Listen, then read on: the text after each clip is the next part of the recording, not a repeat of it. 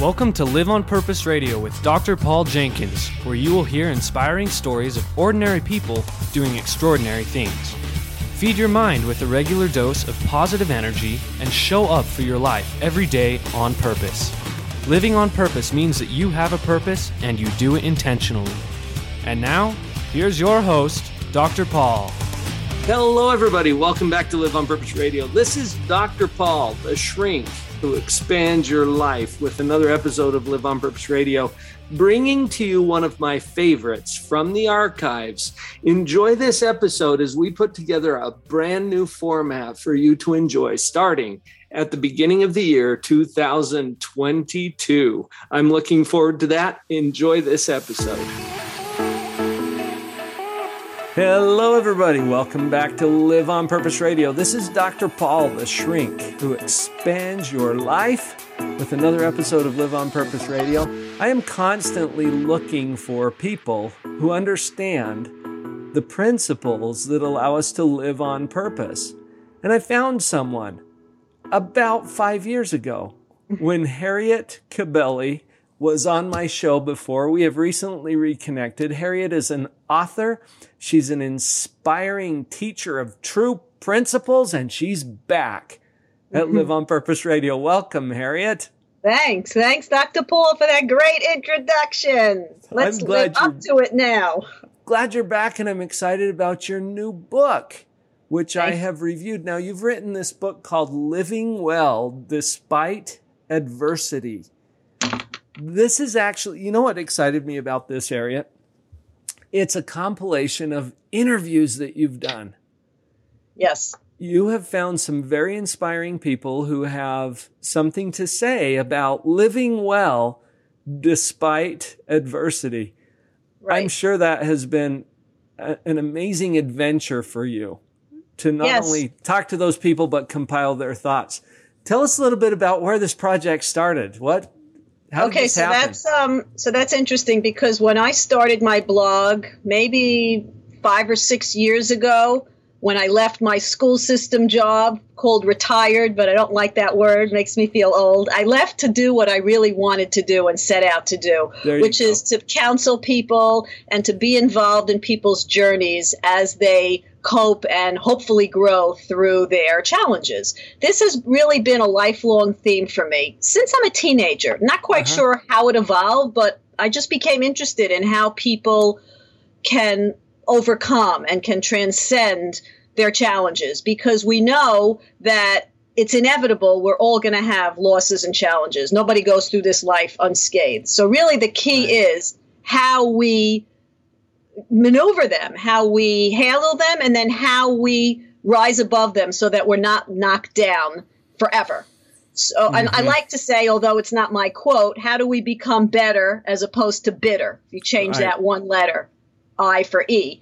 It's not mine, though, so I take no credit, but I think it's really, it's cute. So when I started my blog, I thought to myself that what would really be meaningful to me would be to get people's stories and find people who've had to overcome all different types of challenges and losses, and just hear from them how they've managed it, how they've coped, how they've managed, and how they've been able to live on a rich life despite.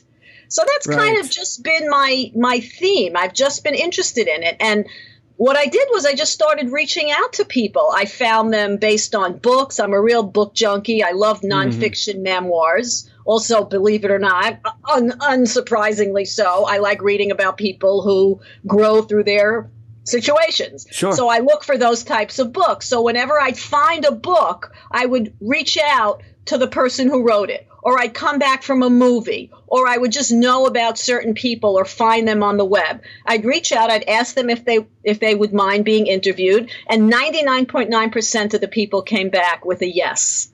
So I felt, wow, this is like an easy thing. It must be meant to be. So I started saying once a month, I'm going to do these interviews. And then it ended up that for 3 years, for 36 months, I got 36 interviews.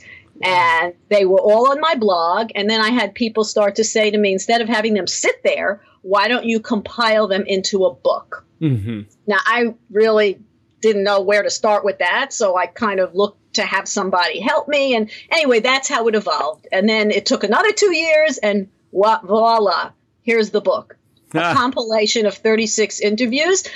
And then I kind of give my own little thing at the end of each one, nothing too long. I just pull out some themes and personalize it also with my own challenges. And that's really it. But the wisdom lies in the interviews. Yes. Harriet, I call this my human treasury. And by the way, you're part of my human treasury, which is why we got to reconnect again. There is such wisdom, yeah, in people's experiences, in their stories. And we don't have to go reinvent the wheel.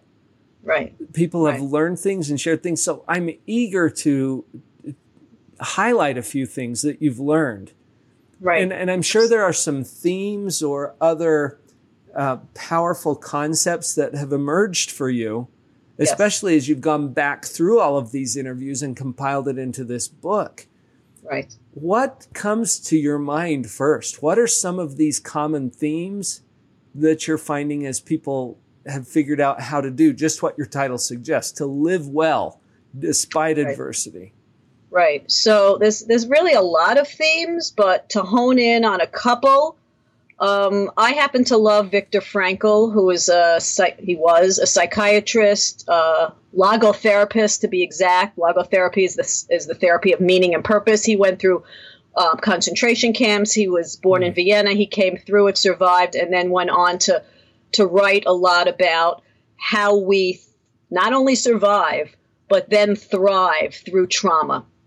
And a lot of the wisdom actually comes out of his theories. Again, people just live that way. So I just want to share one real biggie. I mean, we'll talk about a couple of themes, but the biggest one is the idea that it's never our circumstances that define us. Even though most people will say, I'm knocked down by my circumstance, it's all about what's happening to me. And of course it is about circumstance, but really what it's about is beyond the circumstance and how we respond to it. Because you could take a few people who have the same circumstance. You know, they lost their jobs. God forbid they lost a child. They got stricken with cancer.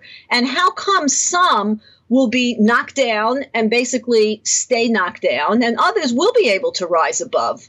So clearly there's something beyond circumstance and our external situation, and that is our response to it. And I think we've all heard it's not what happens to us, it's how we respond to what happens to us. So it's kind of simple, and we know it, but it's really hard to implement. So that's probably one of the biggest things just in life in general of how we handle what's given out to us. Because we're all going to have bad situations. So what differentiates us from others, or us from having a squelched life, from having a life that we could still do well in? And that's how we respond when bad things happen to us. So that's a huge theme in my book. And that's gone over and gleaned out through many of the interviewees. In fact, probably all of them kind of talk about that in some way. So that's the biggest one. Then we could go into some others, obviously. That is beautiful. And I think a perfect foundation, really, for all of the other principles or concepts that we could draw out. It starts with the, dare I say, irrelevance of our circumstances. I mean, it's relevant in the sense that gives us the context. Right. But like you were saying, that's not what determines the outcome. Right. So can we just debunk a common myth right up front here? Sure. I think some people get a little tipped over because they were trained, taught, and educated, maybe through their family or religious upbringing or wherever it was, that if I do everything right, then I won't have to suffer all of these terrible things. Right. It's just not true, is it? No, I mean, that's just not how life is. That's not how life works. We're all going to have our share. That's just the foundation of being a human being. Bad things happen in varying degrees, in varying frequencies. Obviously, some people seem to have more, some have less, But everybody's going to suffer some kind of loss because part of living is dying. So in and of itself, death is something that we're all going to experience, death of loved ones, if nothing else. And that's huge. Unfortunately, it happens sometimes way before we're destined to. Well, so when you're ready for it, I mean, right. It's going to happen. So this is not about, hey, here's how you can avoid some of the terrible things that could happen to you in your life. It's really more about, okay, what are you going to do when it happens? Exactly. And that's crucial. It's not about avoiding the bad. It's when the bad comes, how you're going to stand up against it so that you don't curl up in a ball under your covers and stay there forever. Now, there's nothing wrong with curling up under the covers for a while. We all have to do it. That's another big theme in the book, which is really, we have to be able to feel the pain. And this, I don't take credit for this. There's another line. You can't heal what you don't feel. So you have to be able to feel your pain and go into it so that you can come through it. So that's another big theme in the book, because nowadays in our society, everybody, I don't want to say everybody, but we're prone to being pill poppers. Doctors write prescriptions left and right. I'm sad. I can't deal with my divorce. My best friend moved. I'm upset. Here's a prescription. You'll feel better. I need a fix. Quick fix society. But that doesn't help us. It just pushes it down. It doesn't help us cope. And we're becoming addicted. I mean, that's a whole other problem in and of itself. But putting that aside, we must allow ourselves to feel, permission to feel, and to go through it. Nobody ever dies of bad feelings because clouds, feelings shift. And we have to be able to withstand it with some help, with some support. But that's really the crux of getting through the bad, is going through it. It sounds kind of like paradoxical. You have to go through to come through it. But it's so. It's so, because we know that when we squelch it and avoid it and deny it and numb it by all our acting out behaviors, go have the drinks, go have the drugs, go do cutting and so many overeating, all of these types of behaviors, it does nothing but damage us. And it's usually to numb our bad feelings that we're not able to cope with. Right. An attempt to avoid it. Instead of what you're talking about here, which is accept it. Right. You don't have to be afraid of it. Just because it's going to be painful does not mean that you can't handle it. Exactly. But that's a common misconception, and I think a belief that really gets us stuck. In fact, Dr. Susan Jeffers, in her book, Feel the Fear and Do It Anyway, she suggested that the root of every fear is a common belief that we can't handle it. Right. And that's why we go to the drugs, or why we go to the maladaptive coping strategies that are actually making it worse. So you're saying, just let yourself feel it. Right. And we can handle it. Like you say, it is a belief, but we can. Like we said, nobody dies of bad feelings. People do commit suicide. Obviously, they die of horrific depression. But again, that's those bad feelings that just sit and fester. And I'm not being I'm not trying to be simplistic about depression and suicide. Those are major, major issues. It's Absolutely. Major situations that require a lot more than just this short interview. But in the bigger scheme, if we can teach our children that it's okay to be scared, it's okay to be sad, it's okay to be angry, instead of always pushing it away and saying, oh, don't be scared. Oh, big boys don't cry.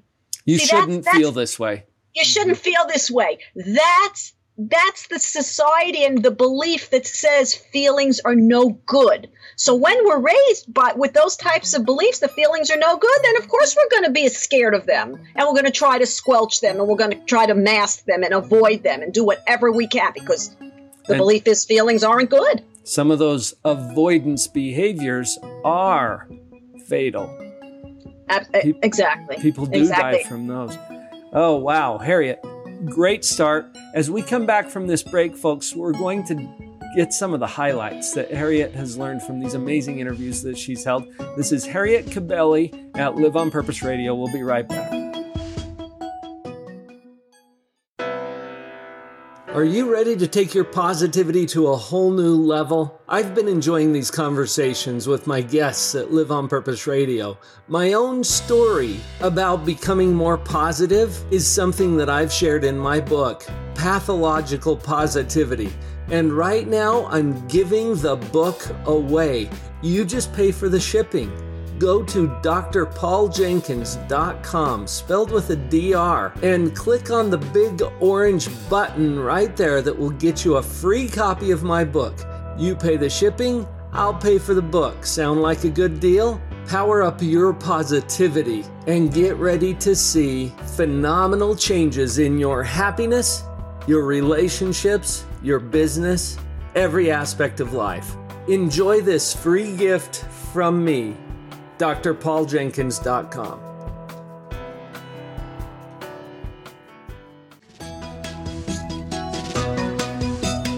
And welcome back. Harriet Cabelli at Live on Purpose Radio today. Harriet, what an amazing adventure you've had to interview and pick the minds of, you know what, I've said sometimes that my job as a psychologist is the greatest spectator sport in the world. Can you relate to that? Absolutely. We observe people in all their greatness and all their sorrow and pain. Yes. Right. You've learned some powerful things through these interviews in your own life experience. We were talking before the break about acceptance. Let yourself feel whatever you're going to feel. You're a human. This is how we operate. Right. And then there's some other themes that we can apply as we have that basic level of acceptance. We don't have to avoid all of these hard things. We simply need to have some kind of a strategy for what we're going to do with them. Walk us through that a little bit, would you? Okay, so I've had, like I said, 36 interviews, every one amazing in his or her own way. So there's a couple of things I'd like to pull from some of these interviews. And one is that we all have strengths. Every single human being, with disabilities, with not, with no matter what problems, every human being is born with strengths. Those are gifts from God, from a higher power, whatever you choose to believe. Yes. So the key is that when people have, let's say, disabilities, and I've interviewed a lot of people in the book who have various forms of disabilities, the key is not to allow the disability to define who we are, because that makes us very small. In other words, I interviewed Temple Grandin, who has Asperger's, high-functioning, brilliant woman, goes all over the world, speaking. I'm sure most of you have at least heard of her.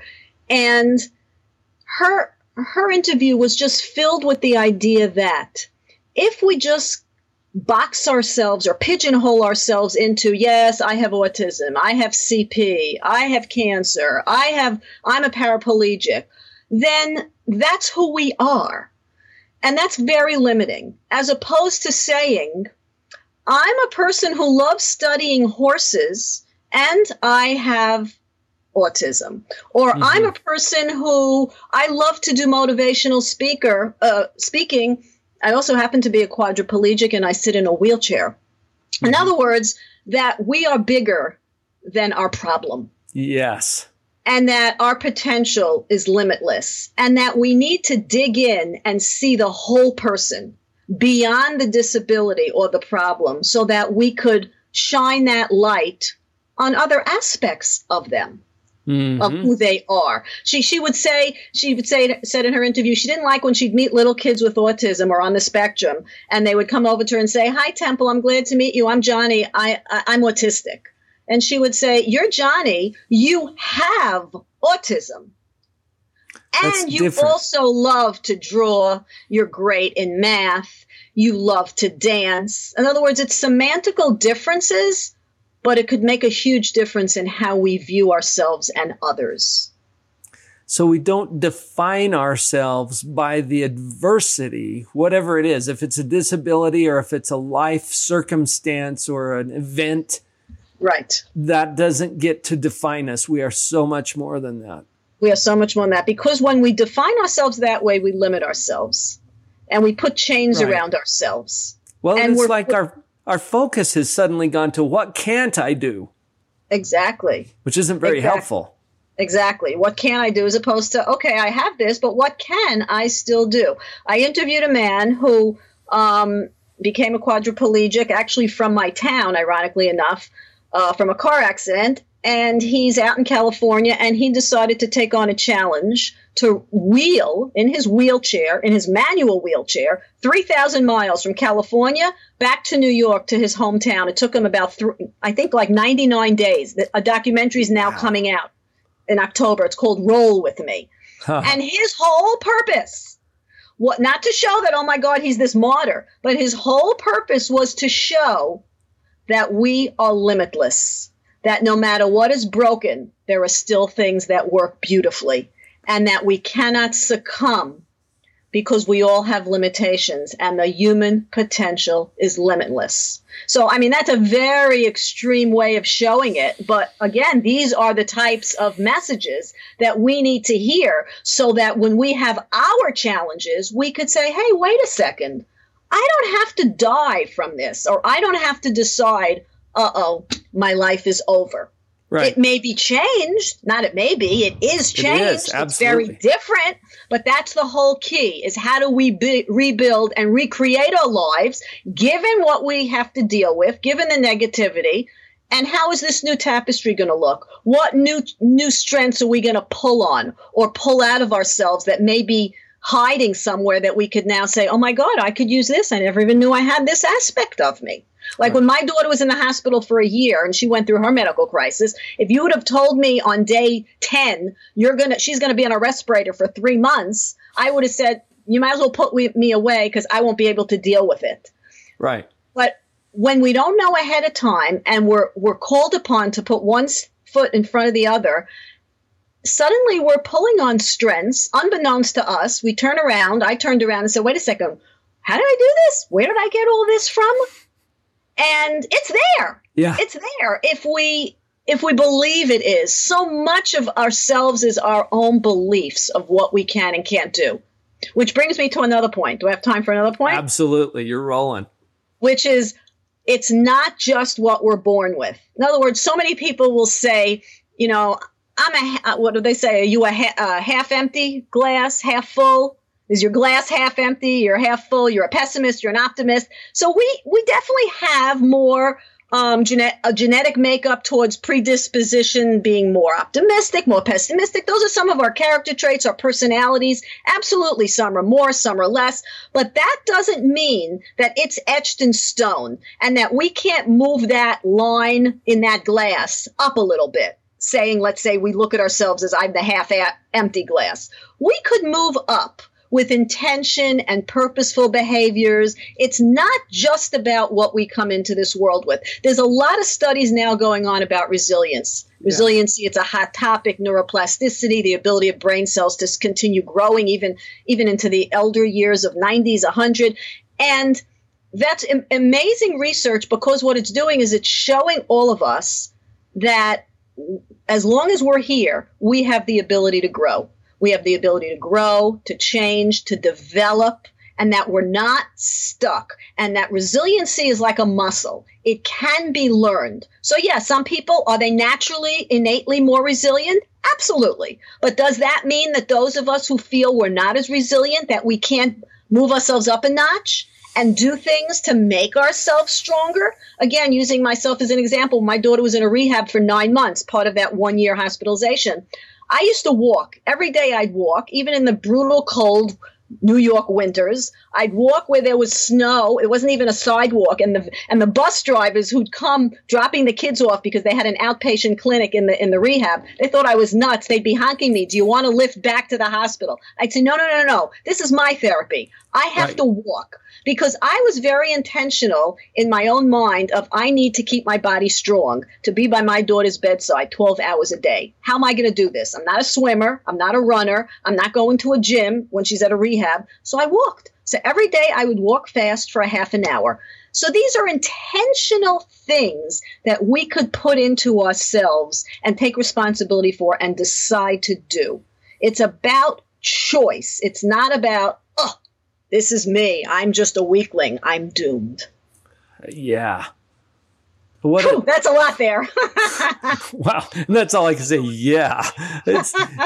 You're spot on with this. This resonates so much with my clinical experience. And like you said, what the research is pointing out nowadays. I think for far too long, we've accepted an old worn out theory that, you're just born this way. There's nothing you can do about it. You're just naturally this or that. Right. And I agree 100%. Harriet, you may have some predisposition, some genetic coding towards something. That doesn't mean that you can't change. And our research, clinical experience all supports that. You can make improvements. And like you said, move that line up a little bit. Right. Let's bump it up. Let's see what we can do to improve or upgrade our current situation. Right. Beautiful. Absolutely. And there's a woman, a psychologist out of Stanford in California. Her name is Carol Dweck, who wrote the book Mindset. And her studies, she's really teased out the difference between a fixed mindset and a growth mindset. The fixed mindset being what we're born with, and that we can't really do much better because this is our IQ and this is what we're fixed with, and you're a math genius, but I'm not, and you're the athlete and I'm not. As opposed to the growth mindset, which says some things may be harder. We're not going to be talented in everything, but we are all capable of growing in many more areas than we assign ourselves to believe we are. Now with that belief system, it opens us up to a world of opportunities and possibilities and saying, wow, there really is no limit if we can embrace that type of a mindset or belief system. And I think my interviewees basically show that in all the various challenges that they go through. That's what is so compelling about your book. What excuses do I have? If I can read about what the people that you've interviewed have overcome and what their particular context was, it gives me a whole different way to think about my own challenges. Right. Where is it that I'm getting stuck or telling myself that this defines me? Right. Right. And that's what I hope people will take away is some of the lessons, some of the wisdom, some of the coping strategies. I mean, there's all kinds of specifics in terms of gratitude and faith and support. Right. I hope people will take some of that away, as well as the bigger things of there is more in my control that I can do. I don't have to become a victim to my circumstance. Right. So we can all, I think that's the message here today, we can all live well despite adversity. And even in a strange way, sometimes because of it. Yes, because of it. That's maybe a whole different conversation. Yeah. But that theme is there too. I felt that in some of the stories that I was reading in your book. Mm-hmm. Definitely. Harriet, how can people best connect with you, get a hold of the book, follow your blog? Tell us where to find you. Okay, so my website is rebuildlifenow.com, basically because that's the theme of my work, to help people rebuild their life. My book is on Amazon, Living Well Despite Adversity. It's on Amazon, and it just came out last month, the middle of August. So it can be purchased now on Amazon as a regular hard copy book or the Kindle version. And I'd love people to begin sharing stories on my website. I'm starting to collect more stories because maybe there'll be a volume 2. Do you think there's more stories out there? I mean, stories are where we learn everything from. Yeah. We learn from one another, what works, what doesn't, and we're inspired. And you are a curator of those stories. I think I am as well. That's why we're having this interview. And as we share these stories with everyone else, it just creates new possibilities. So the website is rebuildlifenow.com. Right. Harriet Cabelly, and that is spelled Cabelly. Yes. Harriet Cabelly. Her book is available on Amazon, Living Well Despite Adversity. Harriet, thank you so much for being at Live on Purpose Radio today. Thank you for having me. This was great. Love talking with you. Always enlightening to connect with people like yourself. Everyone, it's time. Pick up the book, take a look at your own life, consider the things that we've talked about here today, and go live on purpose.